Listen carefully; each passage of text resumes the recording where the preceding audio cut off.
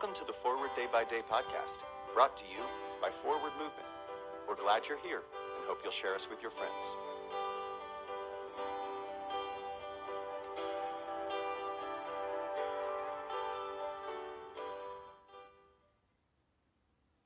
Today is Thursday, September 22nd, 2022. Today the church commemorates the feast of Philander Chase.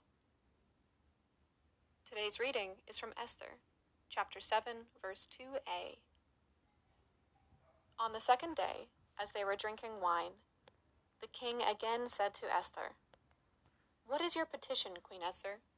It shall be granted you." This is the moment of truth in the story of Esther.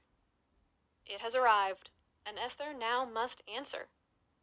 We've watched Esther go from being a beautiful but passive girl to an active, courageous woman with a monumental calling to save her people. It's time for her to speak up. Michael Lindsay, author of Hinge Moments, Making the Most of Life Transitions, would call this a hinge moment for Esther. The king is giving Esther what Lindsay describes as the opportunity to open, or close, doors to various pathways of our lives. All of us have encountered hinge moments, big and small. Are we going to speak up about an injustice? Are we going to move? Are we going to turn down the job? Are we going to intervene in workplace or playground bullying? Are we going to step up to volunteer in an organization that is working to heal our broken world? Our hinge moments might not be as dramatic as Esther's experience, but we know that God is present in all of them. Pray for the Diocese of Muhabura in Uganda. And today's moving forward. Are you at a hinge moment? Ask God for help. I'm Ellie Singer, and it is my pleasure to read this month's Forward Day by Day Meditations, written by Lynn Jordal Martin. And now, as our Savior Christ has taught us, we are bold to pray. Our Father in heaven, hallowed be your name. Your kingdom come, your will be done on earth as in heaven. Give us today our daily bread. Forgive us our sins as we forgive those who sin against us. Save us from the time of trial and deliver us from evil. For the kingdom, the power, and the glory are yours, now and forever. Amen. Thanks for spending part of your day with us. Join the discussion about today's devotional at prayer.forwardmovement.org, where you can also find a full list of today's scripture readings, more daily prayer resources, and information on how to subscribe to the print edition of Forward Day by Day. This podcast is produced by Forward Movement, a ministry of the Episcopal Church. Make a donation or explore our full catalog of books, small group studies, and personal spiritual resources at forwardmovement.org. May God bless you and those you love this day and always.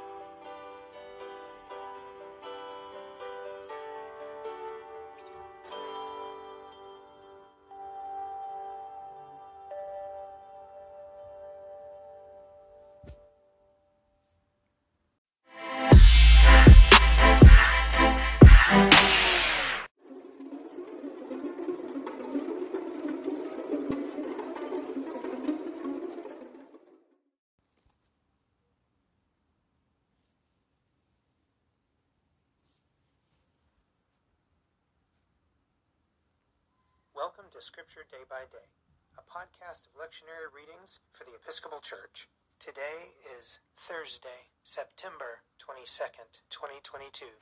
A reading from Esther, chapter 7. So the king and Haman went in to feast with Queen Esther. On the second day, as they were drinking wine, the king again said to Esther, "What is your petition, Queen Esther? It shall be granted you. And what is your request? Even to the half of my kingdom, it shall be fulfilled."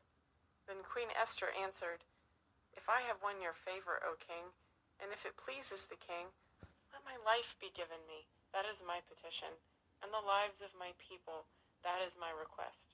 For we have been sold, I and my people, to be destroyed, to be killed, and to be annihilated. If we had been sold merely as slaves, men and women, I would have held my peace, but no enemy can compensate for this damage to the king." Then King Ahasuerus said to Queen Esther, "Who is he, and where is he who has presumed to do this?" Esther said, "A foe and enemy, this wicked Haman." Then Haman was terrified before the king and the queen. The king rose from the feast in wrath and went into the palace garden. But Haman stayed to beg his life from Queen Esther, for he saw that the king had determined to destroy him. When the king returned from the palace garden to the banquet hall, Haman had thrown himself on the couch where Esther was reclining.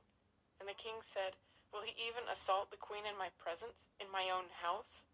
As the words left the mouth of the king, they covered Haman's face. Then Harbonah, one of the eunuchs in attendance on the king, said, "Look, the very gallows that Haman has prepared for Mordecai, whose word saved the king, stands at Haman's house, 50 cubits high." And the king said, "Hang him on that." So they hanged Haman on the gallows that he had prepared for Mordecai. Then the anger of the king abated. Here ends the reading. Psalm 116. I love the Lord, because he has heard the voice of my supplication, because he has inclined his ear to me whenever I called upon him. The cords of death entangled me. The grip of the grave took hold of me. I came to grief and sorrow. Then I called upon the name of the Lord. O Lord, I pray you, save my life. Gracious is the Lord and righteous. Our God is full of compassion. The Lord watches over the innocent. I was brought very low, and he helped me. Turn again to your rest, O my soul, for the Lord has treated you well. For you have rescued my life from death, my eyes from tears, and my feet from stumbling. I will walk in the presence of the Lord, in the land of the living. I believed even when I said, I have been brought very low. In my distress I said, no one can be trusted. How shall I repay the Lord for all the good things he has done for me? I will lift up the cup of salvation and call upon the name of the Lord. I will fulfill my vows to the Lord in the presence of all his people. Precious in the sight of the Lord is the death of his servants. O Lord, I am your servant. I am your servant and the child of your handmaid. You have freed me from my bonds. I will offer you the sacrifice of thanksgiving and call upon the name of the Lord. I will fulfill my vows to the Lord in the presence of all his people, in the courts of the Lord's house, in the midst of you, O Jerusalem. Hallelujah. Psalm 117. Praise the Lord, all you nations. Laud him, all you peoples. For his loving kindness toward us is great, and the faithfulness of the Lord endures forever. Hallelujah. A reading from the Acts of the Apostles. God did extraordinary miracles through Paul, so that when the handkerchiefs or aprons that had touched his skin were brought to the sick, their diseases left them, and the evil spirits came out of them. Then some itinerant Jewish exorcists tried to use the name of the Lord Jesus over those who had evil spirits, saying, I adjure you by the Jesus whom Paul proclaims. 7 sons of a Jewish high priest named Sceva were doing this. But the evil spirit said to them in reply, Jesus I know, and Paul I know, but who are you? Then the man with the evil spirit leaped on them, mastered them all, and so overpowered them that they fled out of the house naked and wounded. When this became known to all residents of Ephesus, both Jews and Greeks, everyone was awestruck, and the name of the Lord Jesus was praised. Also, many of those who became believers confessed and disclosed their practices. A number of those who practiced magic collected their books and burned them publicly. When the value of those books was calculated, it was found to come to 50,000 silver coins. So the word of the Lord grew mightily and prevailed. Here ends the reading. A reading from Luke chapter 4. Then Jesus, filled with the power of the Spirit, returned to Galilee, and a report about him spread through all the surrounding country. He began to teach in their synagogues and was praised by everyone.